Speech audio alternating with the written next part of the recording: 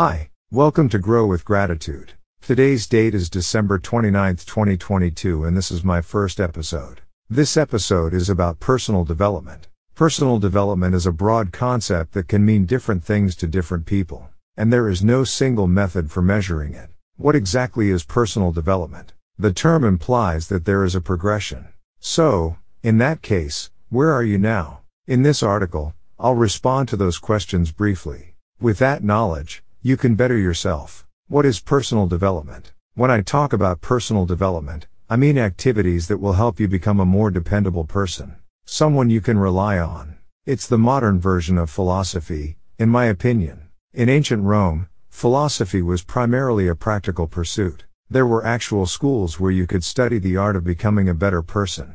We've turned philosophy into an academic discipline along the way. It has devolved into an examination of who said what and why.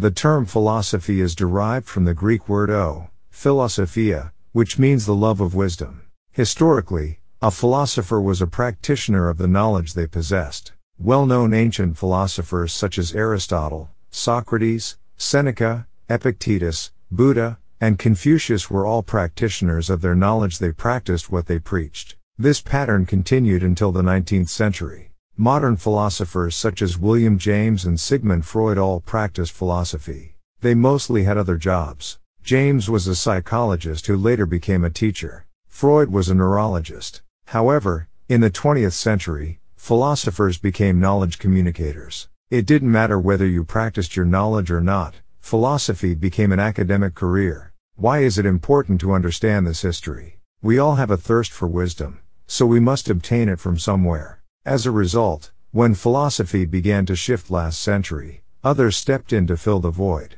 Who were those people? It began with Napoleon Hill, Wallace D. Wattles, Earl Nightingale, Jim Rohn, and other figures who are now active in the personal development space. Instead of attending an ancient school of philosophy, we join online communities, read blogs, and learn from one another. The goal is to become a better, more dependable human being.